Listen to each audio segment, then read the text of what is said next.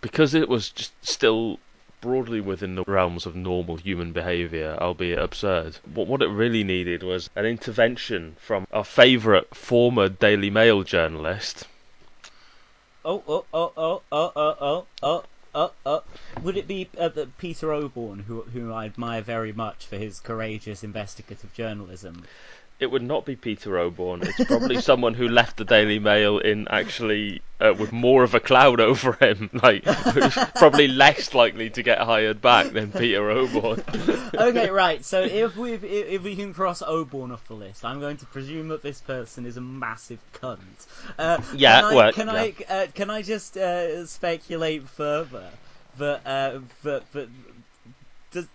did this person write a thing for the Daily Mail about like migrants hiding in car glove boxes to get into the country? Yep, it was a person that during spending about a decade on Twitter posturing as like, actually I'm more progressive on migrants' rights than any of you idiot leftists.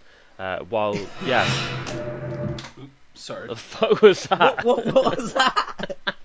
I accidentally hit the power button on my Nintendo. Yaya's discovered a portal into a hell dimension, but if you hold off a minute, mate, I've got a story about Oz Katerji to go through here, mate.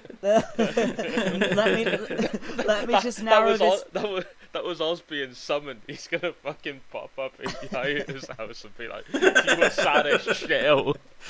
Okay, so let me just narrow this down further, because when you say Oz, perhaps you're referring to some criminal from the HBO television show, or to the nation of Australia, perhaps. So I'm just going to ask, did this person get sacked from the Daily Mail for repeatedly smearing fellow Mail journalist Peter Hitchens on Daily Mail Peter computers as as a sadist?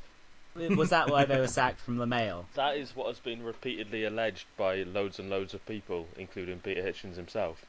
Yes. Okay, so what's Oz done this time?